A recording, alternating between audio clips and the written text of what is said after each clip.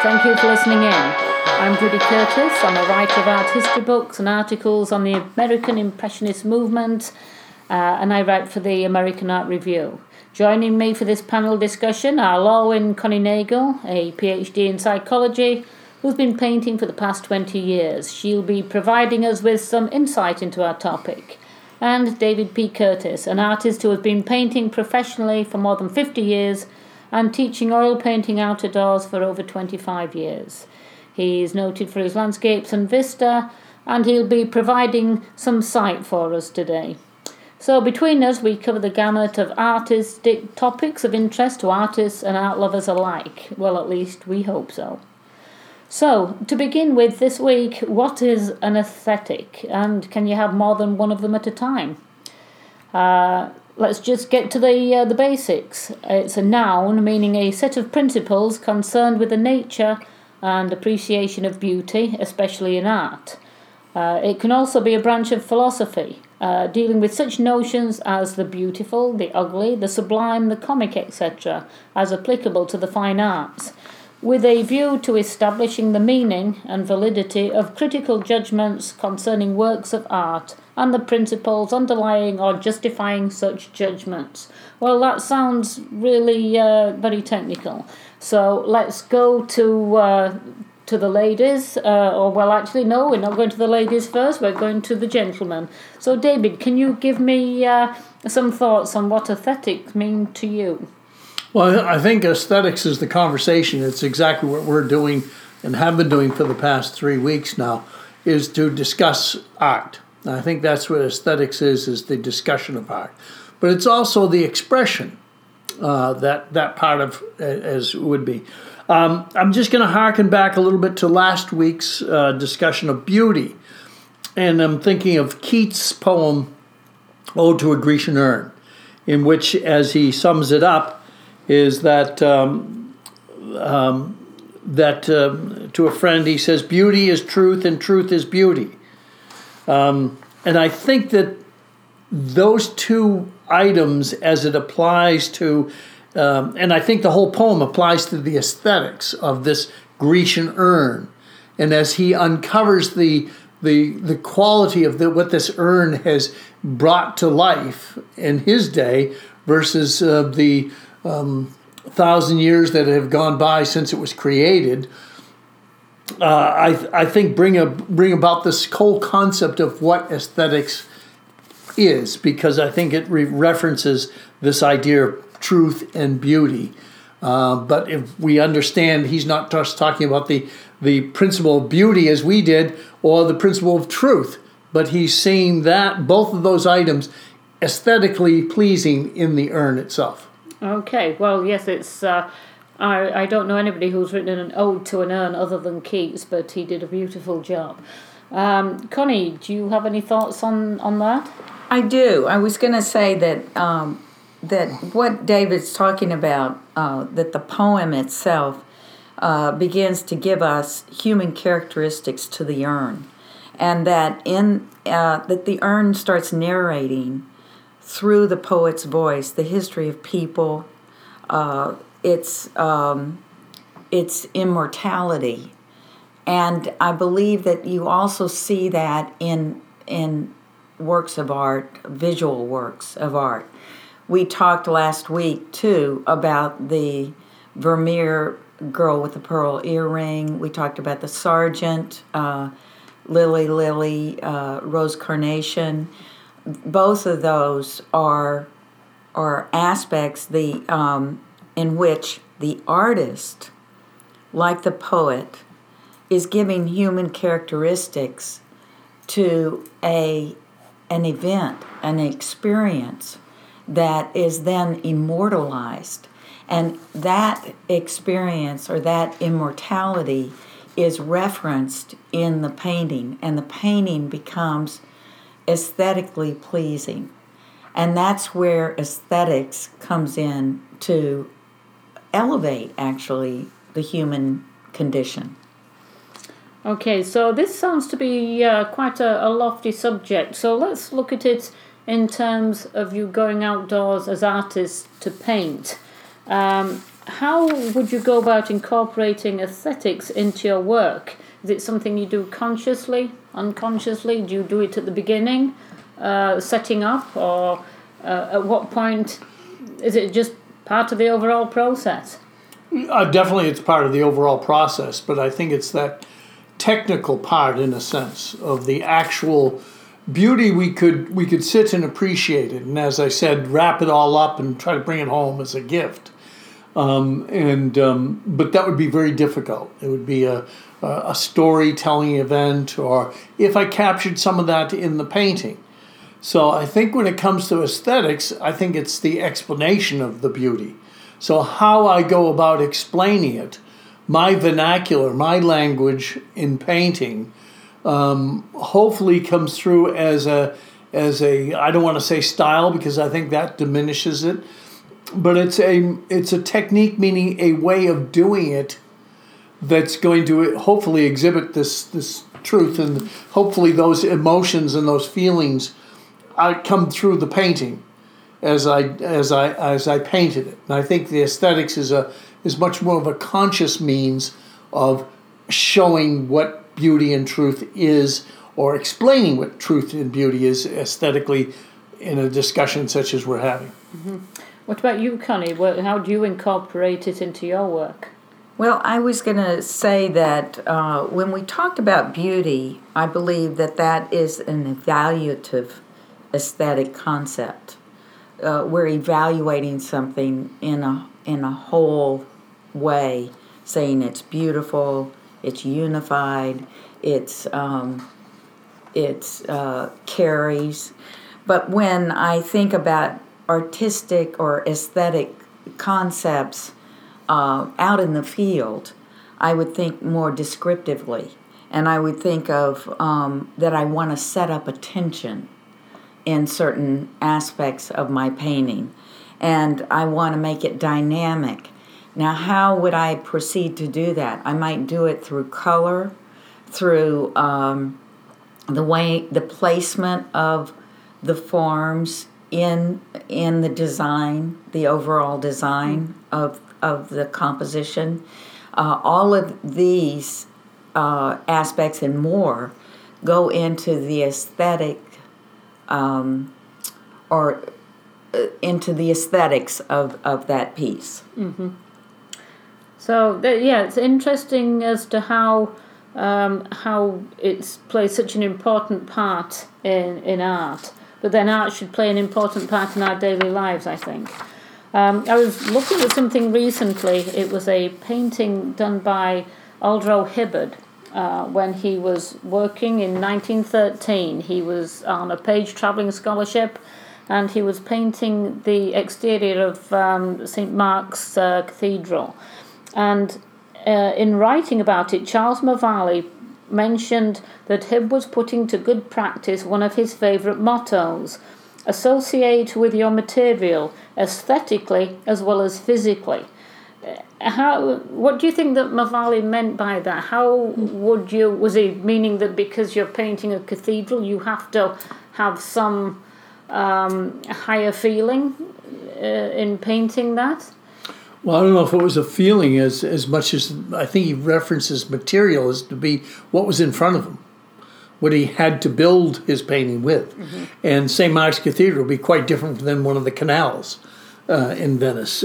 So I think that's what we're talking about, is the aesthetic quality of painting a canal, which might have a lot of shade in it, just a little bit of light, in the cathedral, which is all lit up. Mm-hmm. So I think it's also too, I think he might have referenced Hibbard's love for broken color. Yes. And I think Hibbard's appreciation of that was also in that church. If we look at the multiple colors that the church takes on in light. And then the busyness of it all, all the people, the pigeons, everything that was going on in the little plaza there was probably very important to the building of that painting versus the quietude of a mountain stream in which you're the only one who's there, and if you're lucky, a bird might come along and say hello and fly off. So, As I said, that Hibberd was on a travelling scholarship at the time. Unfortunately, it was cut short by the outbreak of the First World War, but he spent about 14 months out there. And the idea of the travelling scholarship was to broaden the horizons of the student. Now, Connie, I know that you have painted in Europe I think you were on a walking tour of Spain at one point. That's right. Do you find that painting in a different country that is quite different to where you're sort of living at the time, at the moment, is there an aesthetic there that you can pick up on that's different to how you would approach painting over in your own home? That's an interesting question. I hadn't thought of it that way, but I do think that there's certain things that perhaps unify a painting and balance it, and that would make it aesthetically pleasing.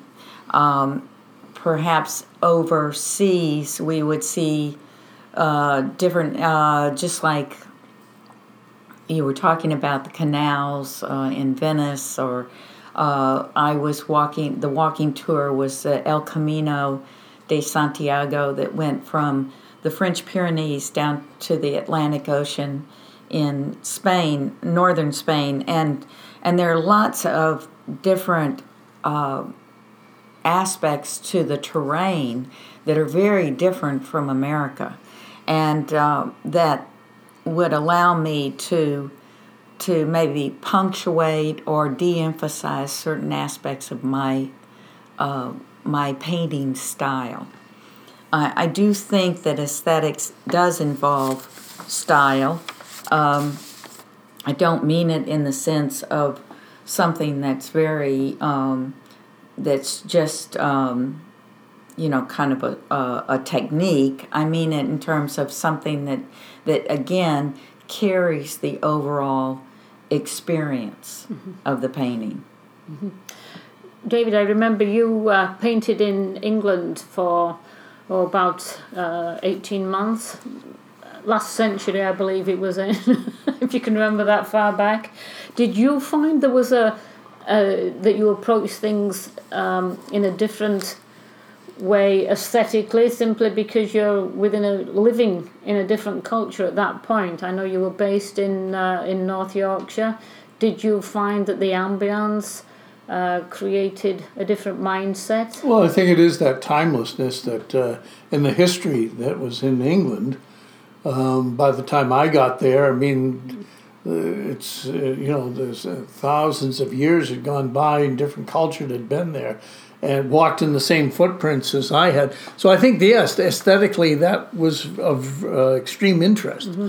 And no biting insects, that was a big help in painting outdoors. And that was aesthetically pleasing, and also, too, the sun doesn't go down in parts of Yorkshire till 10 at night in the summertime, which meant that I could paint all afternoon, and there would be in New England we have this sort of light that ends around 8:30 in the longest part of the year, but over there it would be 10:30, so I could have supper, then go out and still paint. Mm-hmm. So I think painting out of doors in a different location does create different aesthetic qualities. But I think just to harken back to beauty one more time, and how it's different from aesthetics, is I think the beauty is always in existence, and I think the aesthetics is the interpretation. It's the pointing out of what we see in nature. Mm-hmm. So whilst you're out there working in nature, I have a quote here from Immanuel Kant, who I think is somebody who Connie admires. And the quote is, "The sublime moves, the beautiful charms." So when you're painting something like Bolton Priory in England, which goes back hundreds of years, did you feel, is there an aesthetic feeling as you're painting something that's hundreds of years old? You get a different, you're not just painting the nature, the river, the landscape, the sheep that are wandering about. Is there something where you're talking about a building of such antiquity, like Hibberd was painting San Marco? when an American comes across something, the architecture of England that's so much older, do you get a different aesthetic feeling at that point? Yes, most definitely. I think the aesthetics would be different there than it is here. In the States, I think you go out and you paint, and people recognize you as an artist. In Europe, they wonder why you're even wasting your time because the great paintings have already been executed. But Americans have this wonderful attitude of, well, there's always something else. There's the moon to conquer. There's Mars to conquer. There's another galaxy out there. So I think I think our attitude helps us when we go abroad to paint, to whether it's Spain or England or France. I think it really helps us because I think that newness that we're expecting is a lot of the aesthetics we take in. And I think we also realize that like sometimes the most beautiful thing is in your own backyard, was an old phrase. And a lot of people don't recognize the beauty in their own backyard. And yet they put all their aesthetic qualities into it, planting this shrub here, or this tree here for the look of it, which is the aesthetics, but never to try to put it into a painting or an embroidery or something. Okay, so Connie, I have here a quote from Alfred North Whitehead that says, "Art is the imposing of a pattern on experience, and our aesthetic enjoyment is recognition of the pattern." So is an aesthetic about executing the painting, or is it about enjoying the painting? I think that aesthetics is about enjoying the painting, and maybe enjoying also the painting process. Mm-hmm. Because I believe that as artists, we also, when we're putting when we're beginning a painting, let's say, with a line rhythm of sorts, it's like music. And I was thinking about when we were referring to painting overseas versus painting in America, that the musical notes that might arise in the painter are maybe emblematic of that country, mm-hmm. in a sense, and that under this musical or this rhythm, the shaping of sorts, we develop some kind of design, and that design is influenced by the environment in which we are painting, as well as what we're looking at. Okay. I felt that I was a bit adrift at the thought of discussing aesthetics because although I know the word, I found it a very abstract theme to think that we could talk about. So I was busy looking for quotes or something that would just give me some idea of, so I didn't look like a complete idiot. And I came across this quote by Stuart Stafford that says, "Writing is a series of verbal suggestions designed to provoke a psychological reaction and an aesthetic experience." And I think you could apply that to a painter as well, where you're giving a series of visual suggestions that would provoke a psychological reaction and the aesthetic experience. Would you agree that as painters, you're trying to, you're not just painting a scene in nature, that you're trying to, are you painting for yourself? Are you painting for an audience? And are you trying to create a specific feeling that you want to pass on to the viewer? David? That's a good question. Very good question. Oh, yes, I don't know if we can do that. I mean, I wish I had those abilities to do that. I just want the abilities to do a good painting, let alone communicate a story. I believe that when it comes to the aesthetic quality in a painting, the so-called discussion of a work of art, I think it begins with that sort of quality of feeling. In other words, our boys were very little, we'd take them to the museum during their vacation time, and I felt where they were so little that they would be better off in looking at things that were architectural, 3D, sculpture, Greek artifacts and Egyptian artifacts. Start them off with something they could wrap their hand there, tactile quality things. And my son said, I said I wanted to look at a Lord Leighton painting up in the wing, so we went up there, and my son could identify the painting. And he knew the title of the painting, The Honeymoon by Lord Leighton. And it taught me that he was able to appreciate many forms of art rather than me saying you can only appreciate things that are three-dimensional. And here they could appreciate a work of art, a painting, for I think its aesthetic qualities.